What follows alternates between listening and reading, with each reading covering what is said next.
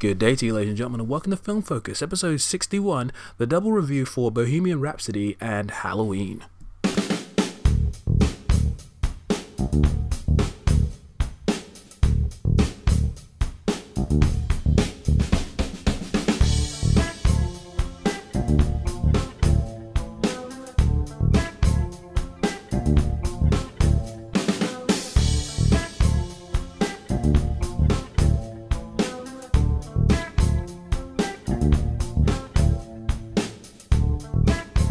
Well, hello there, ladies and gentlemen of the North, South, East, and West, and welcome to another episode of Film Focus.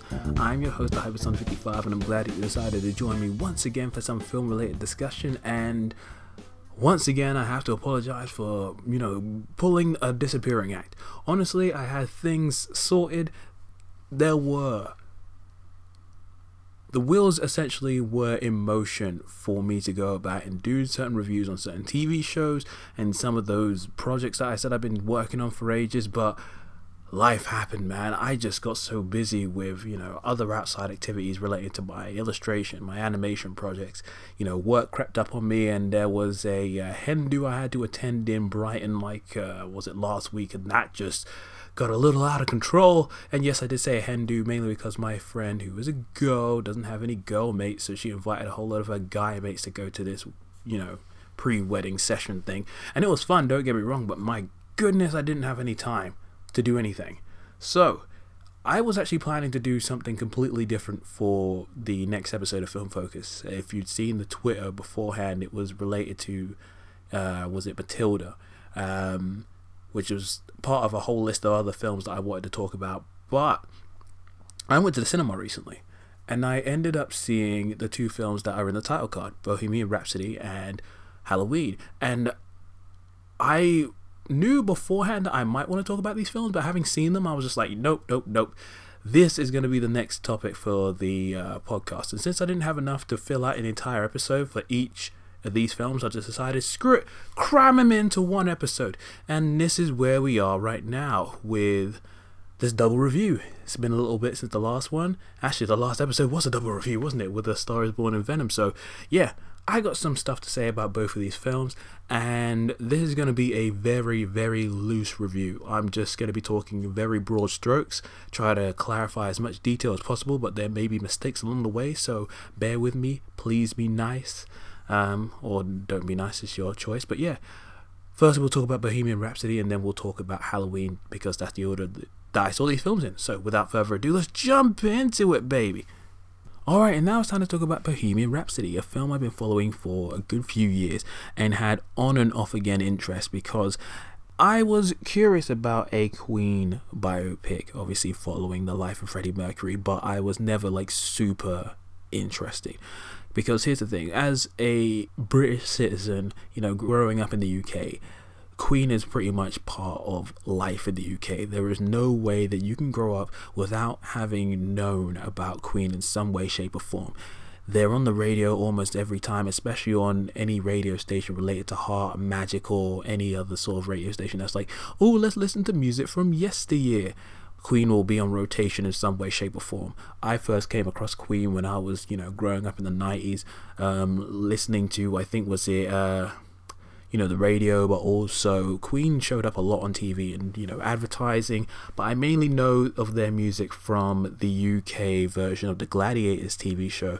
I'm pretty sure whenever one of the contestants went up against the Gladiators, and if they lost, you could hear them play Another One Bites the Dust, and that was literally probably my first favorite song from Queen, because I'm just like, boom, boom, boom, boom. Boom, boom, boom. But it is such a great song. And then obviously as you grow up, you just hear more of these songs, from We Are the Champions to obviously Bohemian Rhapsody. And I just learned of Queen via a whole lot of other people. A lot of my friends who obviously being white, you end up learning a lot about Queen through them and their parents. And I never grew up with Queen in my household. Obviously being black, we just had a lot more, other different types of music to play. So I never had this massive attachment to Queen like a lot of the UK public does. But I had a Queen phase during college to uni where I used to listen to a lot of their music, but then I just didn't listen after a while. But I was curious to see this Queen story, just to see, there's a lot of background details. I didn't know nothing about, Freddie Mercury, the formation of this group, how they came up with certain stuff. And just seeing a film, made by Bryan Singer that was outside of the X-Men universe, it intrigued me. So yeah, I just gave you a little mini history lesson of my experience with Queen, as well as, talking about, some of the background details about this film. But yeah, anyway, Bohemian Rhapsody, I was curious. But then when I saw the trailers for it, I was like, oh, this actually could be pretty good. And then when I was on Letterboxd the other day, I saw that my best mate from college, Chris, he had given the film like 4 stars. So I'm like, okay, well, bloody hell, definitely gonna have to give it a watch. So I watched it the other day, and you know what? I thought it was pretty damn good. There are certain things that, knowing, after doing some research, learning about some of the dramatic liberties that the film took, make me call into question whether it was entirely necessary for them to be put in the film in the way in which they were. But that being said, I thought the film was good, and it's definitely, in my opinion, one of my favorite films from Bryan Singer in years. So yeah, as per usual, we'll talk about the story, characters, and then, the presentation, and obviously the conclusion at the end. So without further ado, let's jump in. So the story of Bohemian Rhapsody is pretty simple. It chronicles the life and times of Queen from their humble beginnings to becoming one of the most notable bands in the history of the world, seeing how they went from, small live performances to being on world tours, creating some of their most notable music and albums, seeing the struggles within the band, and also chronicling, obviously, the life of Freddie Mercury, one of the most charismatic and incredible showmen in the history of music, from his early days to becoming the sort of flamboyant, larger than life presence that, obviously changed the way music was made, and his incredible voice, learning about his relationship with Mary, but then also the exploration of his sexuality, the AIDS stuff that obviously kicks in, and then eventually ending at the point of the Live Aid concert at 1985. And it is an interesting journey. Now, I have no clue about Queen. I have never done any proper research. I only know bits and bobs here and there, but honestly, this film was very interesting to me. Just seeing how Freddie, came about with the relationship he has with his family, especially his father, how he sent him off to go about and do certain things, but Freddie was more interested in music and pursuing his dreams, and seeing how he obviously came into contact with the band, and then how they eventually formed Queen, made their first album, got really experimental with the way in which they created some of their music, and seeing the highs and lows of their relationship as they grew, and then obviously people paying attention to Freddie and his relationships and how that started to affect not only the band but obviously his relationship with Mary, and then obviously some of the parties and loneliness and struggles and all this other sort of next level drama that has been noted in certain documentaries and news about how certain people in the world of music get to a certain level of fame, and then obviously the world starts to crumble around them. They experience so many different ranges of emotions, and this film did a really good job of, at least for me, as someone who doesn't really know much about Queen, of enthralling me in this world, learning about Queen, seeing how they got from point A to point B. And the annoying thing is that they have such an interesting history, not only just with Freddie, but with the band itself. It feels like there's so much details that they could have gone into, but obviously the film can only be so long. So there are certain points where you're seeing the origins of magic happen, but it feels like so much time is skipped over. You're just like, wait, could you just go back to this? Or what happened between this period and this period? So for as much detail as they cover, it was never going to be enough. And for all the stuff that they did cover, it still felt like there was chunks of the film that I would have liked to have seen more of. And with any biopic, there is going to be, historical inaccuracies and certain things played up for dramatic effect. And for all the biopics I've seen, not many, but I've known of a good few, different levels of, historical accuracy is done. And some of my favorite, biopics do take dramatic liberties here and there. One of my most favorite recent ones was Get On Up with Chadwick Boseman, and that's one of my favorites just because it had such a sense of charisma, but it had these really interesting moments where it felt a little bit more psychological and introverted, which was really cool.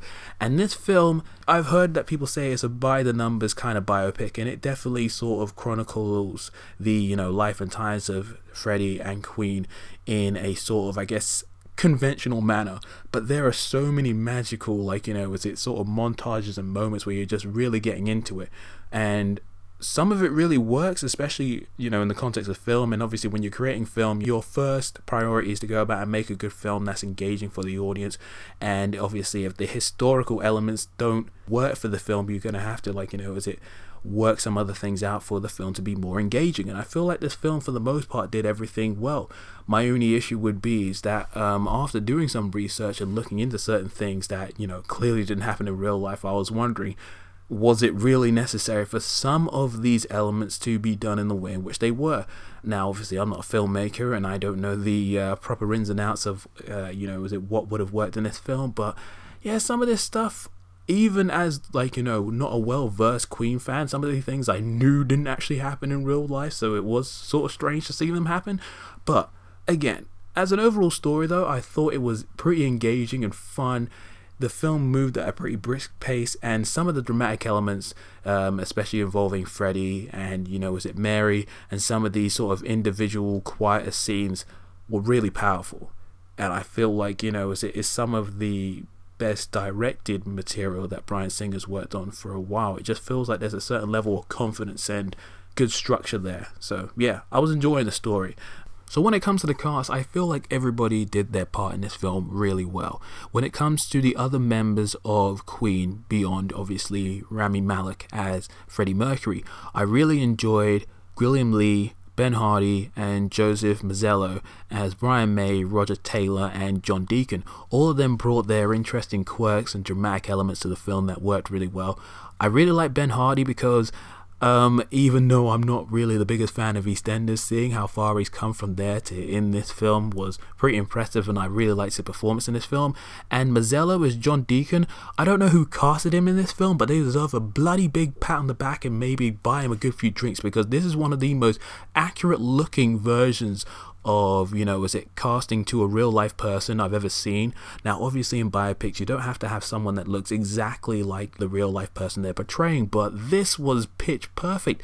I don't look at John Deacon too often, but put them side by side like they did in the credits of this film, they look so similar, and it was fantastic. Whoever casted that person, you are brilliant. I always like Aidan Gillen in anything, and him as John Reed, Queen's manager, was pretty good. Tom Hollander as Jim Beach, I really liked him in this film. I mainly remember him from, I think it was Mission Impossible #5, so seeing him in this film and how he contributed to it was really good. Mike Myers as Ray Foster, the EMA executive, he was pretty good. And I also really like Lucy Boynton, man, I'm gonna butcher that name. Hate me in the comments, but yeah, Lucy, who played Mary Austin, Freddie's girlfriend, she was really good. She had some really beautiful, tender, and amazing moments with Rami Malek on screen, and she was wonderful. And speaking of, obviously, Rami Malek, he is the shining star of this film.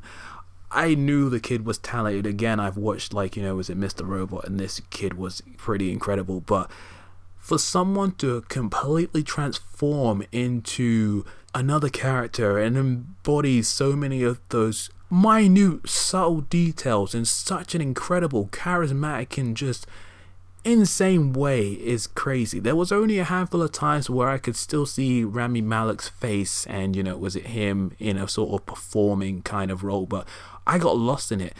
I don't know Freddie Mercury that well. I've not seen too many performances from him besides obviously certain archive footage and videos here and there, but it felt like I was watching Freddie Mercury, and he channeled that to the nines. I loved everything about his performance, especially the physical stuff on stage where you just see him flamboyantly running around doing all these poses, and Malek was incredible. Just incredible. I loved it. From a presentation point of view, this film was really well handled. There was some really good stuff done with like animating certain title cards, and the way in which they were able to lift that sort of 1970s disco illuminating light kind of look for some of the text, and the scene transitions was really good. What they were able to do with the camera work, creating these really larger than life situations with some of the stage work, the framing of certain scenes was really good, and obviously some of this some of the larger scale like stuff like the Live Aid concert obviously implemented some uses of CGI, but some of it looked pretty seamless, some of it looked a little noticeable, but overall everything was filmed in a way that just felt very intimate and you was like part of what was happening on screen. And obviously the use of the Queen music was fabulous. You pretty much heard most of their greatest hits in the film, and they were implemented in such a great way, from obviously the construction point where you see these guys coming up with the music to obviously seeing it used in certain scene transitions between scenes as well. It was really good.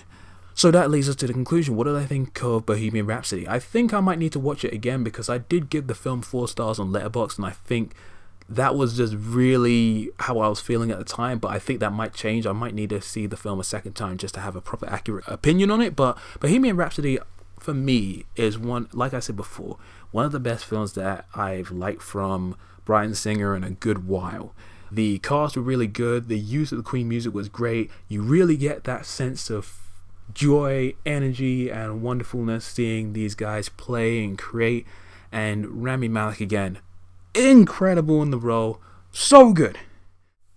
Alright, and now it's time to talk about Halloween, a film that I'd been really interested in taking a look at just because of, one, the people who were involved with making the film, two, the way in which the film was changing the continuity of the Halloween franchise, and then just deciding to throw it all away and just act as a direct sequel to the original, and three, specifically just to see how a modern version of Halloween would work in today's movie climate, because obviously Halloween and its many sequels came out at a time where the horror genre was just trying to find its legs, creating new and interesting things on very low budgets, and establishing certain cozy conventions that would go on to become staples of the horror genre going forward.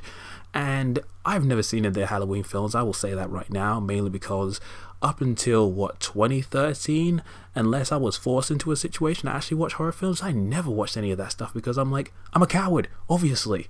I've made that no secret on this podcast since 2016, but I have slowly but surely been working my way up into, gaining a bit of courage, and just watching some of these films. And the Halloween films, I was at least going to watch maybe the first 2 before watching this new one, but again, time was against me, and I've essentially seen enough reviews and retrospectives and just general coverage of the Halloween series from the first film up until the last one, where I understand the general gist of who Michael Myers is, and how he operates, and the many different films in which where they're good, they're bad, and they're just absurd. So yeah, I mean, I was clued in, so I wasn't going into this being like, oh, what's Halloween? I don't know what that is. I know exactly who the killer is, his significance on the horror genre, and obviously the significance of having this story be done in the way in which it was done.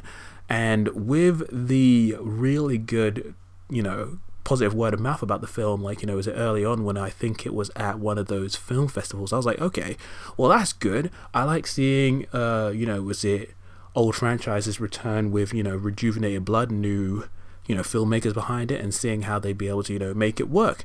I mean, we saw it, was it remake of that last year really take off, and that was really fun. So I was just curious, how would Halloween work?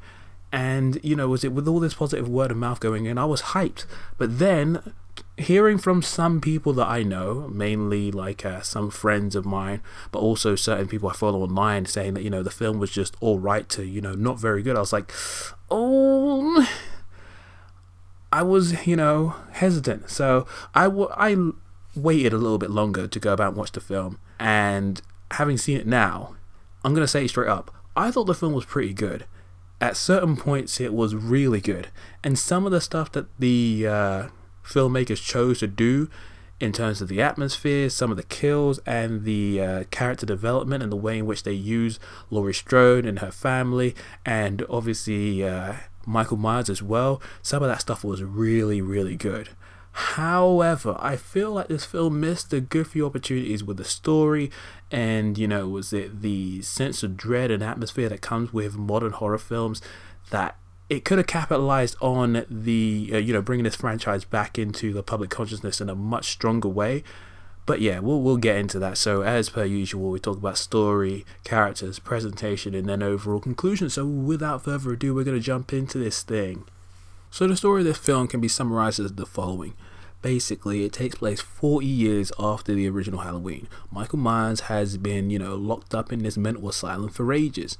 And on the other side of the spectrum, you have Laurie Strode, the lady that's been traumatized by this geezer from many, many years ago. And she's been prepping for the day that he, might just escape so she can kill him. She's fortified her house with all the latest tech gadgets and all that sort of stuff. She's trained herself to be more than capable of taking him out with all different types of weaponry and traps in her house and all this sort of stuff. She's prepped so hard and had such traumatic experiences with this guy that has messed with the relationship that she has with her daughter and her granddaughter. She's estranged from her family, lives in isolation, and has these sort of episodes of fear, obviously dealing with the trauma of her history of Michael. Now Michael Myers, he's locked away. He's about to be transferred to an even more secure and closed off environment, but the bus that he's on, it crashes, he escapes, and then he goes on a hunt to go about and find Laurie, and all chaos ensues. So what follows after that is Laurie prepping for her re-engagement with Michael, and interesting things go on from that point. For the most part, I thought the story was pretty solid in this film. I liked the more realistic approach that they took, not only dealing with Laurie Strode having post-traumatic stress disorder, relating to Michael Myers, but also them sort of diving into the more psychological elements of why Michael is who he is, with the reporter / podcast people trying to learn about him. Then you have that psychiatrist doctor guy who has been studying Michael Myers for years, and learning about him and why he's so fascinated with Michael Myers, and has been obviously studying him for how many years, and obviously seeing the effect he's had on Laurie Strode and how she's had to try and deal with this, and seeing how it's obviously messed her up a lot. There's a lot of really human and relatable elements that was implemented in this film in a really cool and interesting way, and I liked that this felt like they were taking the character seriously. But I also enjoyed the fact that this film had time to poke fun at the franchise, have these nice references to the past, and be self-aware and have these sort of nice wink and nice wink, nudge, nudge sort of moments for people who have paid attention to the franchise for this long. There's just a lot of fun to be had. And I like the humor in the film. While it doesn't work all the time, some of it is pretty well placed and leads to some pretty decent moments. And I also enjoyed how it feels familiar with all the sort of codes and conventions that you'd expect with horror films from the 70s and 80s, but it sort of modernizes it in a way that feels contemporary and right. It sort of strikes a balance between being modern and familiar, and that is to the film's strength and detriment at the same time. Make no mistake, this film is pretty good, but at the same time, I feel like it's sort of walking a tightrope, trying to be a tie to the past, but also trying to do its own thing and create some new and interesting scenarios. And I feel like the film was sometimes at odds with itself. Sometimes it was trying to be scary, but it wasn't effective. But then sometimes it was scary, but it wasn't scary enough. The film does suspense well, and when it really works and you're building suspense and there's mystery and tension, it works. But I didn't feel as afraid and I didn't feel the tension and, like, you know, the fear as much as I would have liked. There's a certain type of atmosphere that comes with horror films, especially the modern ones, that you kind of expect, and this film had it at points, but just not enough of it. I didn't feel the same sort of, you know, tension and fear that I got from you know, certain horrors or thriller horrors that I've seen in recent years, like, say, Green Room or It or Blair Witch. Even though a lot of people hated Blair Witch, I thought it was still pretty good. Or Don't Breathe, and even to a degree this year's Hereditary as well. There's just a certain type of mood, a feeling of dread and uneasiness that comes with these sort of films that you kind of want there to be. And I feel like Halloween had it at points, but it just didn't go hardcore enough. And there were certain moments where the film was trying to be funny and it wasn't that funny. And then there was other times where it was funny but not intentionally funny.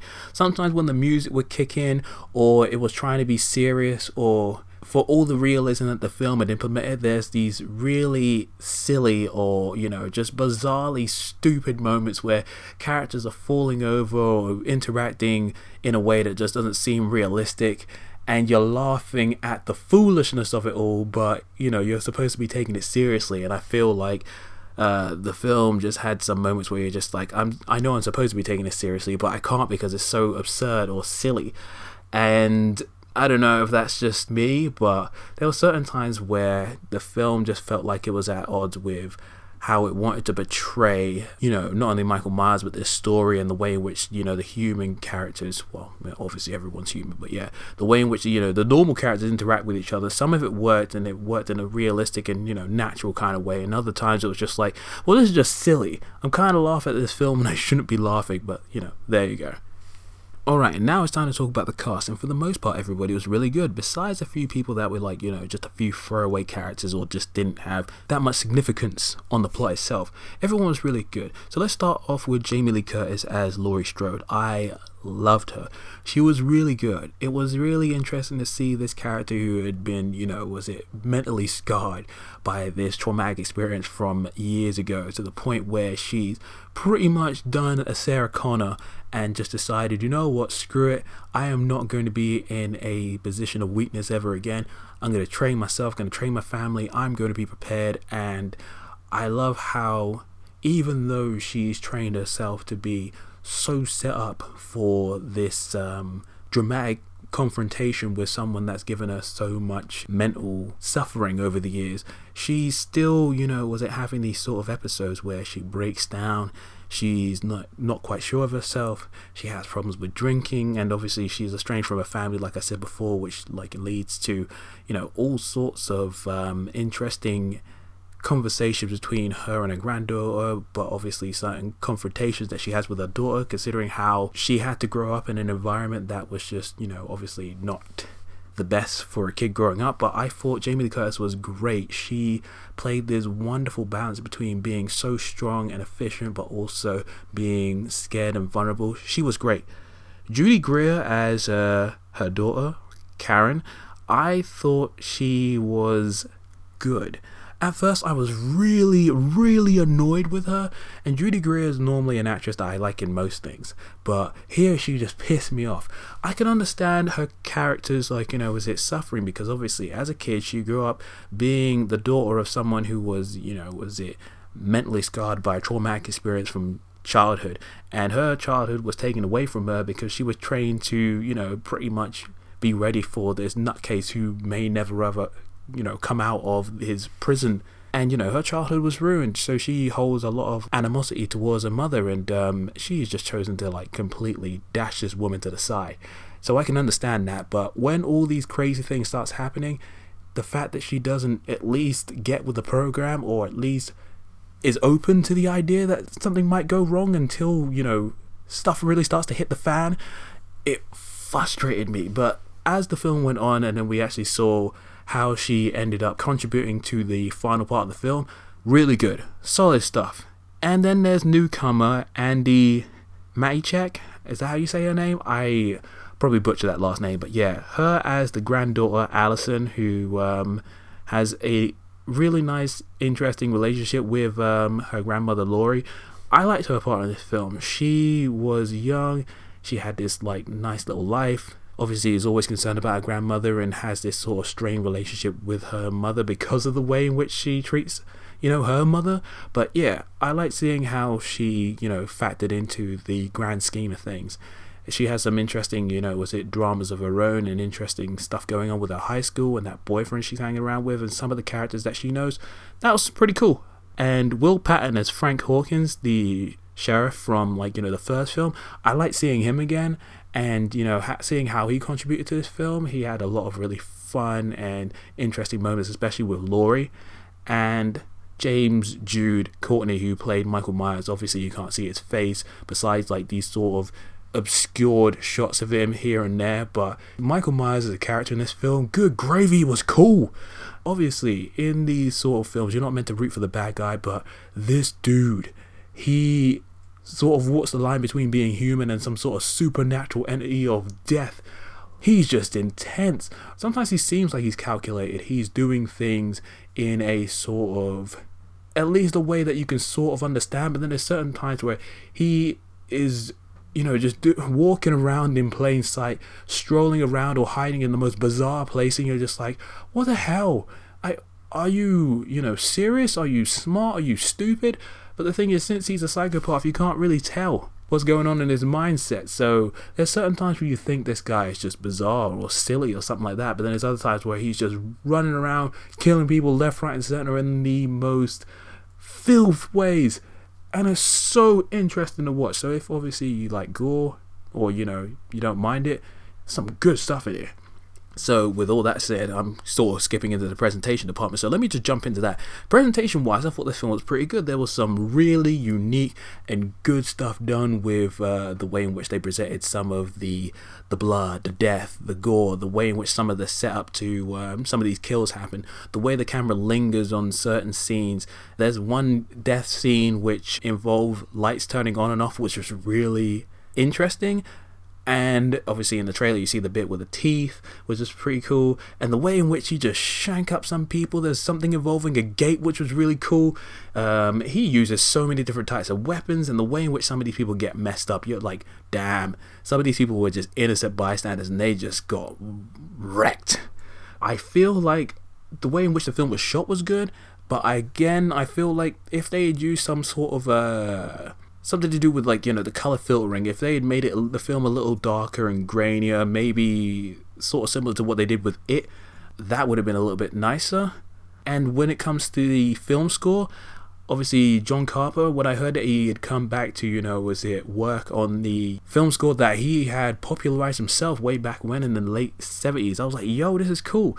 And obviously the Halloween theme song is one of the most notable themes in all of film, and anyone who's old enough knows of that sort of do. Everyone knows what that is. I love that theme song. It's single-handedly really cool and badass, but at the same time there is a sort of fear factor to it. But at the same time, it's been used in a more comical manner for a lot of memes in the last few years, so I guess that sort of scary effect has been lost. And I've always found with horror films, most films are better without the music, and it's just more atmospheric sound that works. And so here's the thing about the theme song: when it's used sparingly in just pieces as build up towards a certain sequence, is great. And sometimes when you hear the theme song in the film, it sort of works, but then there's other times where you're just like, this song feels out of place in this sort of modern version of Halloween. Just let the sound of silence and ambience just do its job, and I feel like the fear and his anxiety would be a lot better without the music. And so now we come to the conclusion. What did I think of Halloween? I thought it was a pretty good movie, but it could have been a lot scarier. We have had some pretty good scary movies over the last few years, or at least films that have that sense of fear, dread, and overall uncomfortableness that comes with good horror films. And after films like Don't Breathe, It, Green Room, the Conjuring movies, some people that even is it that Evil Dead remake as well. I even forgot to mention a few times A Quiet Place as well. A Quiet Place, that's the film I kept forgetting to mention. That film from earlier this year, now that film had tension and suspense and mystery, and that film, made me uncomfortable, but in the right kind of way. And, was it compared to A Quiet Place? This film just doesn't have that same level of tension and fear, but obviously that's a totally different situation. But the point I'm getting at is Halloween, when it works, but then there's certain times where it just could have gone a little deeper with, was the fear and the build up and suspense and stuff like that. The cast are really good. I really enjoyed what they did with some of the female characters and the themes and, adding a little bit more realism to it. And there's one other thing about this film. There is this one little black kid whose name I don't know, but he was being babysat by the friend of Allison, and he was the coolest dude ever. He was smug, very self-aware. He's not one of those annoying little kids that you find in some of these movies that you just want to tell him to get off the damn screen. He was delightful. He was just a really fun little dude who was funny, witty, and young enough to still be afraid, but was it smart enough that he had some really good dialogue and interaction. He was one of my favorite parts of the film.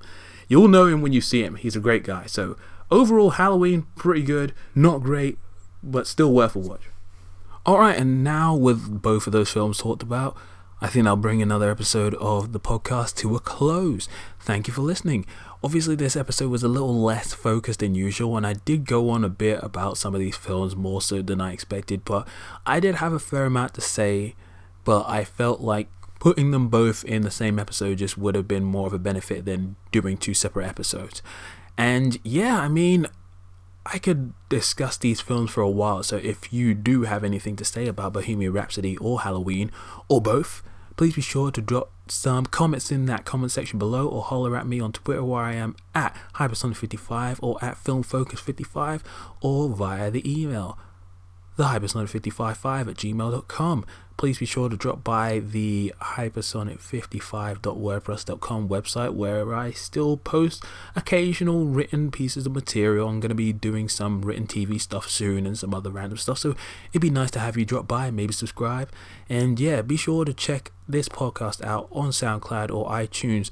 Please be sure to follow and give me some good ratings, because we want to go about and grow this podcast into something special.